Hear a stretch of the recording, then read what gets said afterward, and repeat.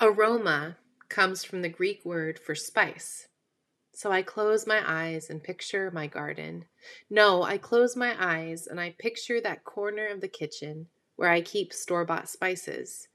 Turmeric, oregano, thyme, curry, chili powder, cumin, paprika, fennel, pepper.